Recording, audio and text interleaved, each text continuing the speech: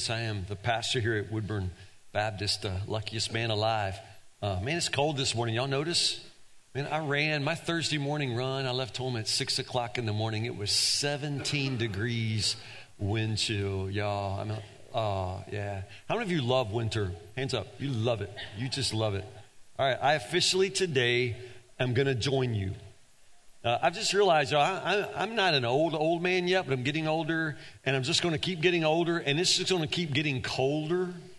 And so I realize if I don't stop this now, I will become that old man that nobody wants to be around because I won't be complaining all the time of being cold.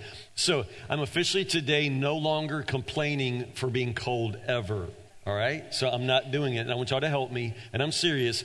If you hear me complaining about it being cold outside, you call me out, and I will put $1 in the offering plate every single time you catch me. And we will send that money to missions to spread the gospel in really cold places if y'all want to. But I'm going to stop. So, usually I complain all winter long. Then I don't complain in the summer because I love hot weather. It can't be too hot for me. But now officially I love cold weather too. I'm going to force myself to love it. So you won't hear me complaining anymore. Open your Bibles to Luke chapter 10. This is not going to be a great sermon. Not that you're used to a great sermon, not that you're counting on one.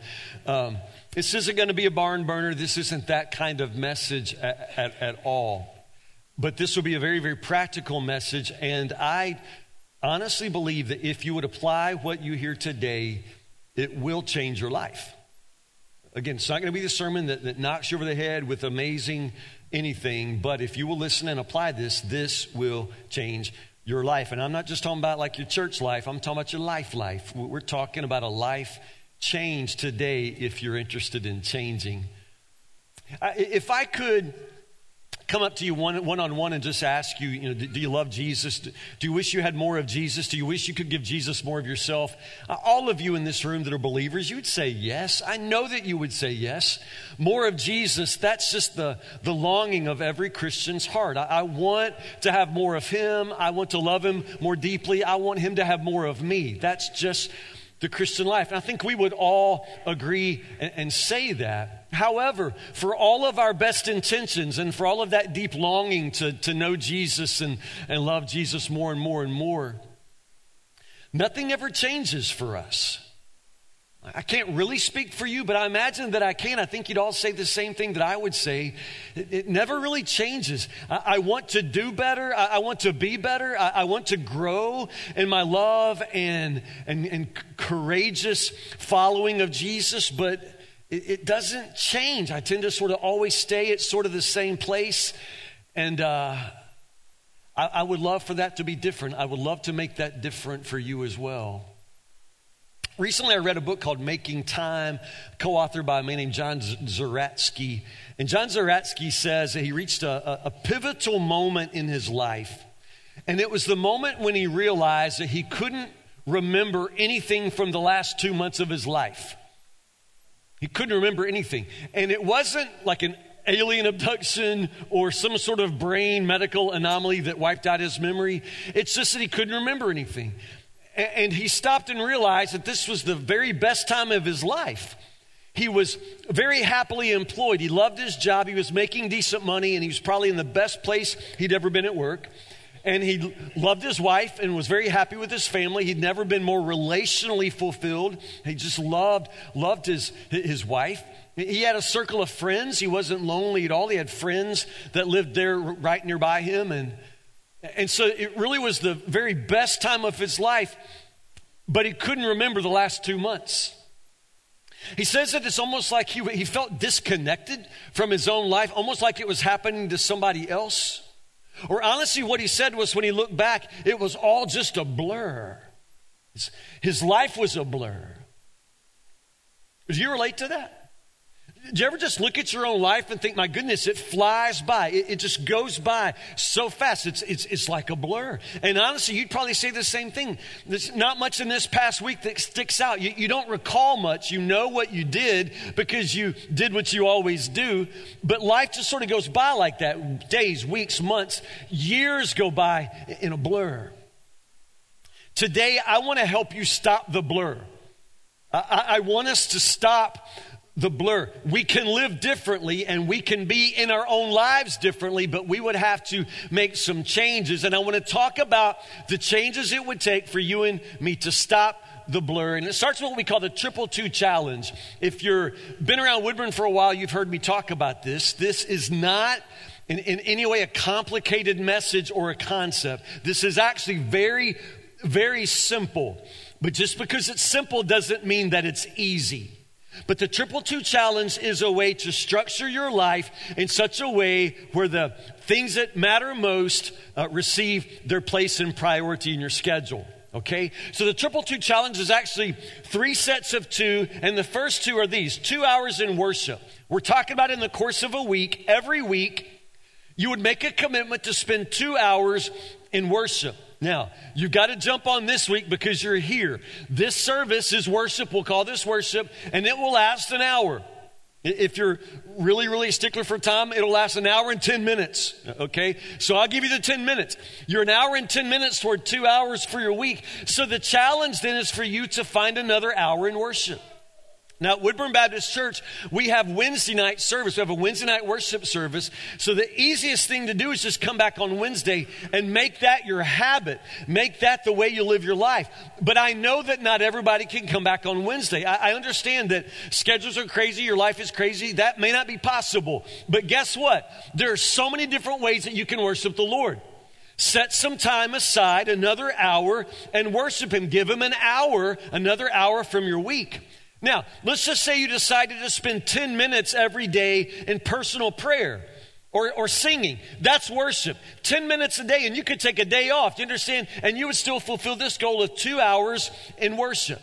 So spend an hour, say, in public worship, or maybe come back Wednesday night, or make it your commitment that you will spend another 10 minutes every day in prayer. But one way or the other, every week of your life, give 2 hours in worship.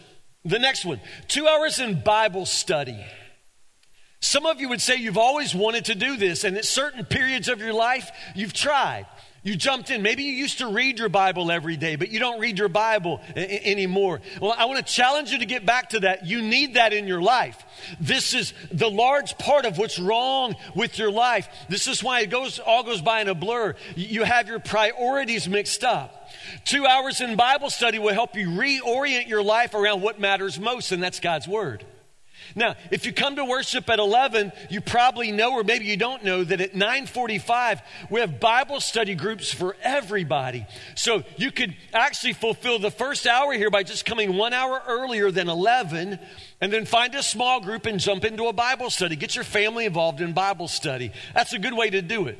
But if that doesn't work for you, understand we got small groups on Sunday night, and we got small group Bible studies meeting all through the week.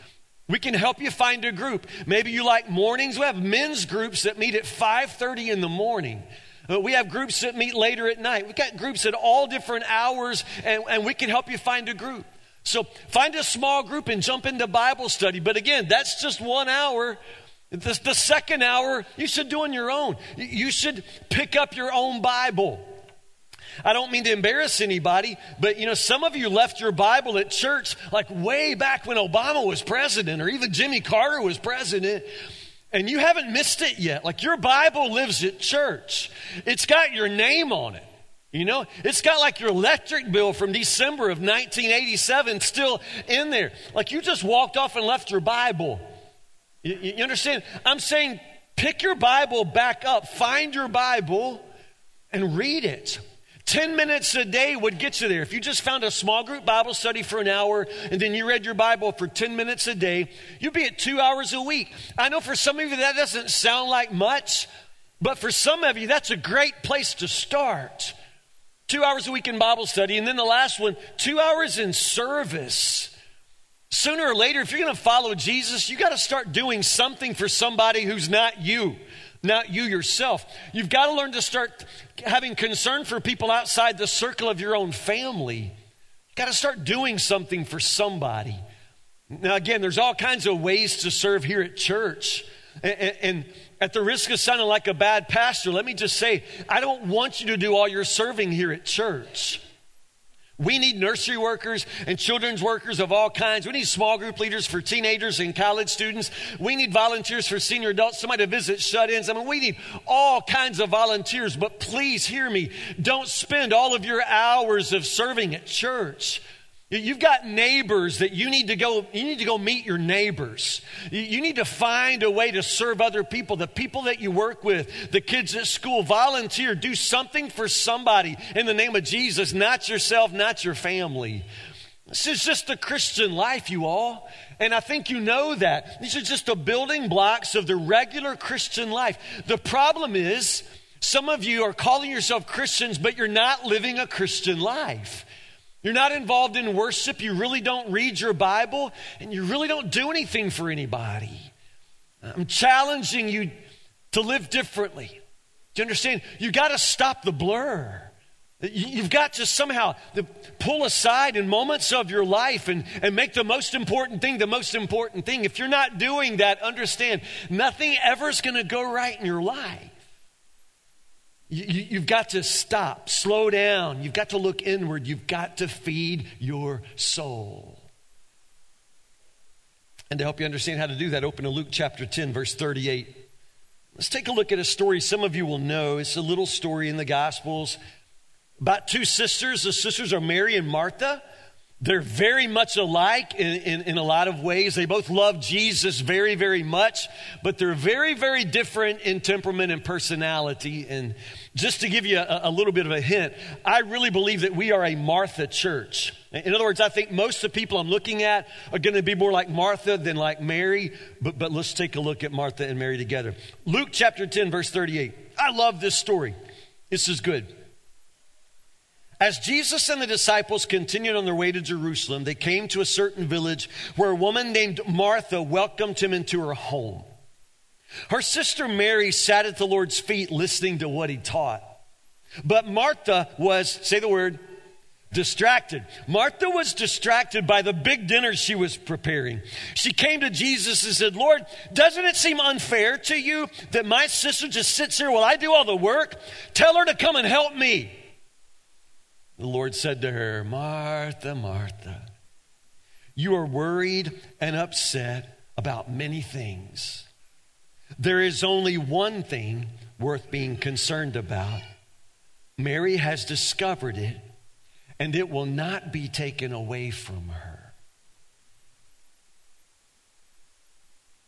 Martha, Martha. As I say, I think we're a Martha church. Most of you would identify with Martha in this story. Martha likes to get things done. Martha is practical. Martha is on task. Martha is a self-starter. Martha's a lot like us. And because you may be like Martha, you really need to hear what Jesus says to Martha. And what does Jesus say to Martha? Martha, Martha, you are distracted by many things. Mary has found the one thing that matters, and it will not be taken away from her. Yeah, it sounds like he's saying that what Martha, it's distractions, but it's also lunch. You understand? And Martha in her head, what's she thinking? You can think like Martha, right? So you're thinking, okay, that's really, really good, but I don't see anybody else in here cooking lunch. I mean, right? And in a minute, they're going to be Jesus and 12 men all bellying up to the table for lunch, Nobody lifting a finger but Martha. Y'all can do this really fast, can't you? I mean, you know how Martha thinks. Yeah, that's easy. That's easy for you to say, I'm distracted. Yeah, but I'm cooking your lunch.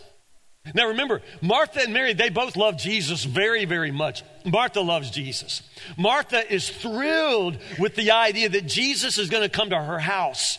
I mean, it thrills her soul. It fills her heart with joy. It fills her head with now things to do. Because when Martha has company, that just sets her in motion. Now, I don't know what you do when you have company, but when Martha has company, y'all, this is something she really gets into. This is an opportunity to do some things that she's been wanting to do anyway, but now company's coming, so she's going to do it. So Martha's probably going to have to first do some work in the front yard. Because company's coming, and the front of the house looks awful, so Martha's probably going to have to spread some mulch. and cut down some perennials and sort of dress up because she doesn't want Jesus and the disciples all walking up her front walk and it looks like a crack house. You know, so she's going to spread mulch and cut down the perennials and generally do a lot of work outside the house. That's Martha. She'll probably do some leaf blowing and all of that because company's coming. When she thinks about company coming, they're going to sit in the front room, and Martha knows good and well that she hasn't washed the drapes in the front room in over a year. And so Martha decides that this is a time to take all the drapes down, wash them, iron them, and rehang them. Okay, I threw that in, y'all. I just found out this year that people do that. Do y'all do that? Do y'all like take drapes down, wash them, iron them, and hang them back up? Let me see your hands. I'm not going to make fun of you. I'm just a little bit in awe. Really? Really? Notice my mama's hand is not up, and this is why I didn't know. We never took drapes down. They hung up all my life. I've watched drapes change color over time, you know? But Martha, no. Y'all, honestly, it was Wilma Guthrie, one of the older ladies in our church. Y'all, she can't like walk to church, but she took her drapes down and washed them. Because in Wilma's mind, you've got to do, she thinks you got it. Yeah, she don't know. You don't have to do that at all. But this is the way Martha is. You got to, redo the drapes. And that doesn't even get us to lunch.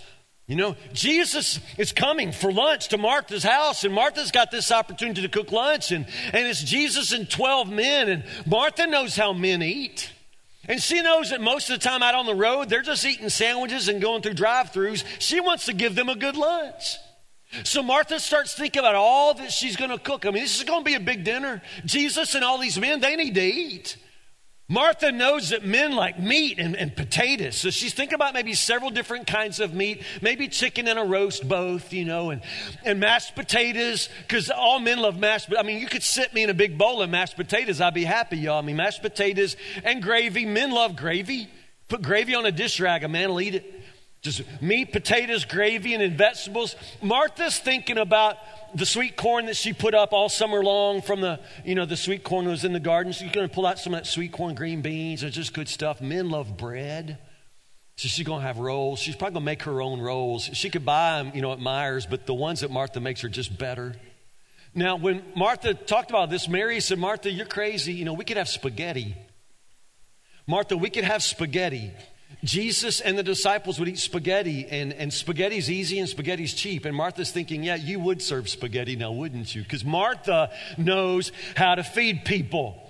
Martha knows how to do this. Martha knows how to set the table. Martha knows that men are going to want several pitchers of sweet tea during lunch, but then coffee over dessert. And that brings us to dessert. She's probably going to want to have cobbler. Maybe cobbler and some pies, because men like pie, right? Cake, something like that, So this is Martha. This is how her brain works, and she can't turn that off. Now, for Martha, this is all necessary stuff. In her mind, it's necessary. And Mary can tell her all day long, you don't have to do all of that. Jesus never asked for any of that. They'd be just as happy with sandwiches. And Martha's thinking, sandwiches? We're not having sandwiches at my house. So, you know how the story goes. Martha's in the kitchen. Jesus has arrived with his disciples, and they're all in the front room visiting, because that's what the day is for. It's for the visit. Jesus is telling stories and talking, and it must be amazing to have Jesus sitting in your own front room telling stories. And Mary's not going to waste a moment of that. Mary's sitting right there listening to Jesus talk, and Martha's in the kitchen. And the more she stays in, she tries to listen, but she can't hear what Jesus is saying. And then she remembers that Mary is in there sitting down. And then she's thinking about how everything's going to come out of the oven at the same time. And how we need to get some chairs out of the upstairs room for around the table. And she's also thinking about how somebody needs to put ice in the glasses. And then she keeps thinking about Mary in there sitting on her lazy behind listening to Jesus talk. And it just flies straight up Martha's nose. Y'all know Martha, right? So Martha's in there working now thinking, nobody is helping me. I got a brother in there, I got a sister in there, and I'm in here doing all this work by myself. So she starts trying to be loud, so Mary will get the hint. So she starts putting ice in glasses, but she's like, ching, like doing it loud so maybe Mary will hear that and come. But y'all, Mary's not picking up on those hints. Remember, Mary's the one that said we could have spaghetti. So Mary's not coming. So Martha's like, opening the oven door. She's got to take the rolls out, put the cobbler in. She's slamming doors down. She's just getting mad. Just mad. Setting the table, slamming the plates down because she's doing all this work by herself. So finally, she can't do this any longer. So Martha walks into the front room and says, Jesus, tell my sister get her to help me. Because that's what a lovely hostess would do, right? Go in the front room and start yelling at people. But now she's yelling at Jesus, yelling at Mary. Is it fair? I'm in here doing all the work. And what does Jesus say? Martha, Martha, you were distracted by so many things. Honestly, in our lives, there are two things. There are priorities and there are distractions. Martha is distracted. Remember I said I think we're a Martha church. So basically what I'm saying is there's a real possibility that you are distracted. In life, there are priorities and distractions, and you know this. And chances are, being Martha, in the back of your mind, you always have this running list of the things you ought to do better. But the thing is, you can't do it all, and you can't do it all well. But for you, you don't really like to let things slide, and so as a result of that, you end up putting way too much energy into distractions, and the priorities sometimes never really get what they deserve. In our lives, the goal is to honor priorities and eliminate distractions. But some of us, we latch onto these distractions. We become distracted by many, many things. Notice what Jesus does when he's talking to Martha there. It's this contrast. You are distracted by many things. Your sister Mary, she's found the one thing. You understand? There are distractions and then there is priority.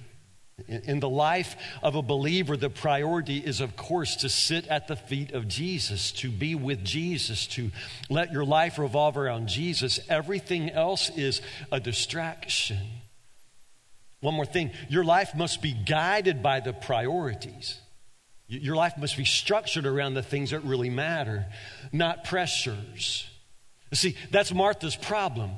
Because everybody else could stand back and go, Martha, you didn't have to wash the drapes before Jesus. You really didn't have to have two kinds of meat. You did that to yourself, Martha. You really didn't have to, set the whole table with all the fancy china. They make paper plates, Martha. You wouldn't really have to do this because here's the thing, and this is true. At the end of that afternoon, of all the people that were there at Martha's house, eating the food and listening to Jesus speak, the wonderful time around the table, who do you think at the end of that day said, that whole day went by like a blur? Martha. That whole day was a blur for her because that whole day for her was caught up in the gravitational suck of busyness and distraction, these pressures she put on herself. These pressures are pressures you're putting on yourself. All these things that you tell yourself you have to do. You don't have to do them. That's you. That's pressure you put on yourself. The problem is you let your whole life be dictated by the pressures and you're forgetting the priorities. You have to be guided by priorities. Now, again, I really want to dig in right here for a second. We finished the sermon series on spiritual warfare last week, but I want to talk about warfare right here at this point. Remember, Jesus says, Martha, Martha, you are distracted. I want you to understand that distraction is one of the devil's strategies in your life. Distraction is one of the things he will use because honestly, for some of us Martha types, it's very, very effective. All he has to do to pull us off the path is just distract us, give us a job that for us looks absolutely necessary, something that we get into, and once we're into it, we can't get out of it. This is the devil's strategy, and it works very, very well on a lot of us. So recognize distraction is one of the devil's ploys. It's one of the devil's traps. He can make you absolutely, positively, spiritually useless if he can distract you. So notice how distraction works. First off, distractions appear in critical times. This isn't accidental, it's not random. And if you pay attention, you'll begin to recognize this. The devil will present distractions at spiritually critical times. So somehow, right before God is really ready to do something new and wonderful in your life, right before the breakthrough, right before the answer to the prayer that you've been praying for years and years and years, right before God is ready to just really bless your life, at that moment, the devil wants to steal that away before it's even in your hands, you understand? So the devil will distract you. Right before a very spiritually rich time, before, again, the answer to your prayers, the breakthrough, everything you've been waiting for, praying for, the devil will steal that away by just distracting you in that moment. And so then you miss what God had for you. You miss because he just makes you sort of spiritually absent. He does it through distraction. So recognize the pattern here. Recognize that this is not random, that the devil knows exactly what he's doing. He's always trying to ruin your life. He knows that if he can make your schedule full, he can make your soul empty. So he just distracts you. And typically at very spiritually critical times. Now, I want you to understand this, especially if you're a parent, because it's not always the critical time in your life. Sometimes it's the critical time in your children's life. He will distract you, Dad, at the time when your kids need you as a spiritual leader the most. He'll distract you. Because it's the time in your children's life when God is forming their souls, forming their character, growing them. And they need more than anything a mom and dad who are present, spiritually attuned. And so the devil will distract you in those moments in order to make your children suffer. Do you really think it's an accident that back when your children were babies, you were so faithful? That you and your spouse were so focused when your children were babies, but now that they're teenagers, you're all over the place. Do you really think that's an accident? Don't you understand the devil's strategy there? Your children are teenagers. They need you more than ever. They need you present, but you're not present anymore. You're distracted. The devil will distract you with all kinds of things. You think it's an accident that suddenly you have to work all the time when you have a teenage daughter going through crisis in your house. Understand, there's no accident there. Do you really think it's an accident that you are so captivated by Facebook? And some of you are. I've told you before, sometimes old people joke that, kids can't get off their phones. That's not what I hear from church families. It's much more common for me to hear children complaining that their parents won't get off the phones. It's parents. It's mamas who would rather talk about their kids on Facebook than talk to their kids. Understand? That's a distraction, and it's a dangerous distraction. Dads who would rather watch, woodworking videos on YouTube than go down the hall and have an actual conversation with a teenage daughter. Do you see what I'm saying? These distractions are not accidental. They're not random. They tend to come at very critical times in your life or in the life of those who are close to you. You cannot let the devil get you at this game. You cannot be distracted. Next, distractions never ask for much at first. That's the thing. It seems like it's just a small thing. And you come in from work and you pick up your phone and say, I'm just going to thumb through Twitter just to unwind from work. And at that moment, your goal is really just to do it for a minute. But that's the thing. It's this infinity loop and you can't stop. It continues to refresh. There are new tweets and you just continue to flip through. And pretty soon, everybody in your house has gone to bed without you. And this is your way of life. You don't understand the real tragedy of this. They never ask for much at first. It's like when you sign your family up, sign a kid up for one of those, ball teams. It's just going to be one night of practice and games, one day a week. And then before long, your entire family is taken over with this ball team or this dance team or cheer team.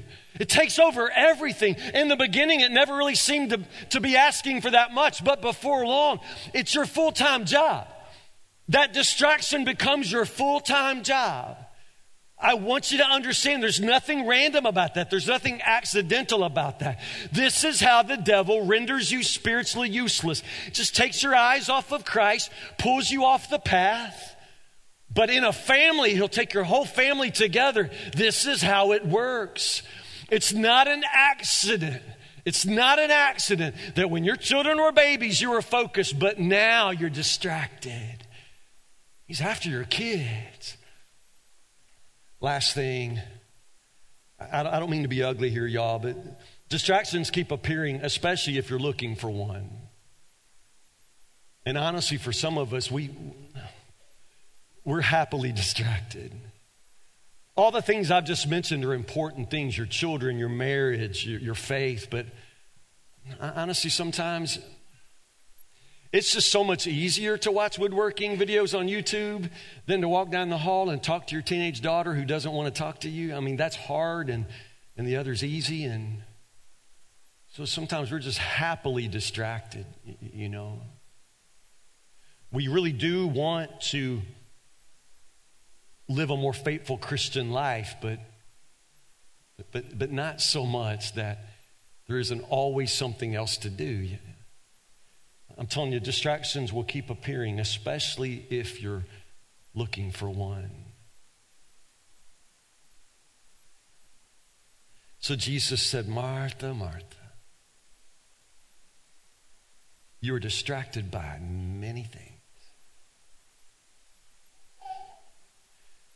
Talking about the 222 challenge, talking about making a commitment, you making a commitment to 2 hours in worship, 2 hours in Bible study, 2 hours in serving. And some of you instantly say, Pastor Tim, it sounds like you're just giving me more to do. I thought we all established that we were busy people. We have a lot going on, and now you're just giving me more to do. No. You need to understand, I'm not talking about doing more. I'm talking about doing what matters. And there's a difference.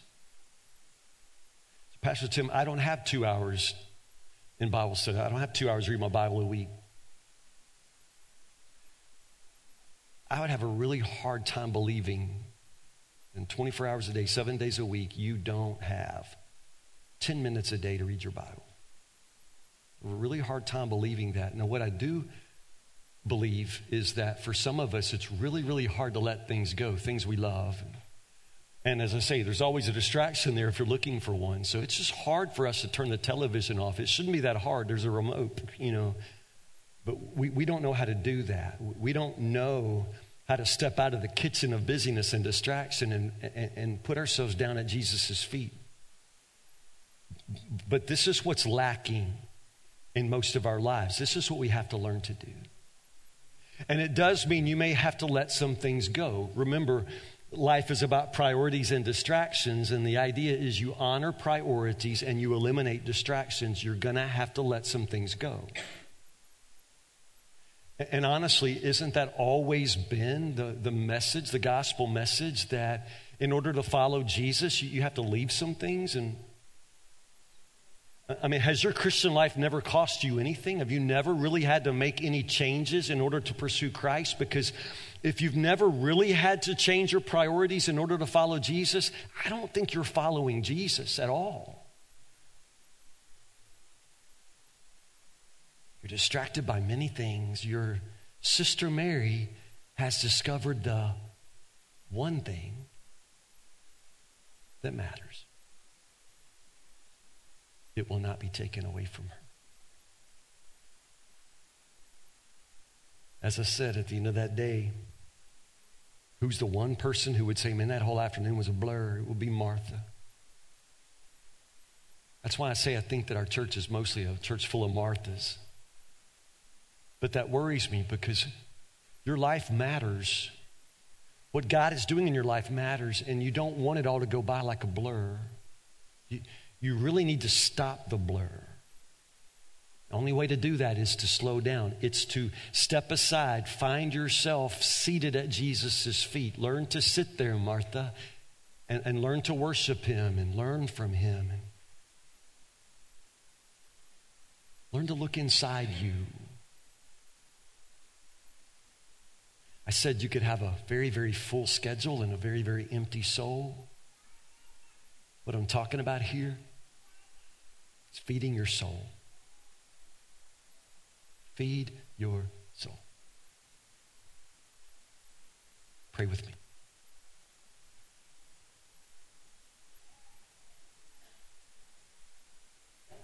It's all a blur. God, we bring our baby home from the hospital. We turn around 3 times, and she is grown and gone.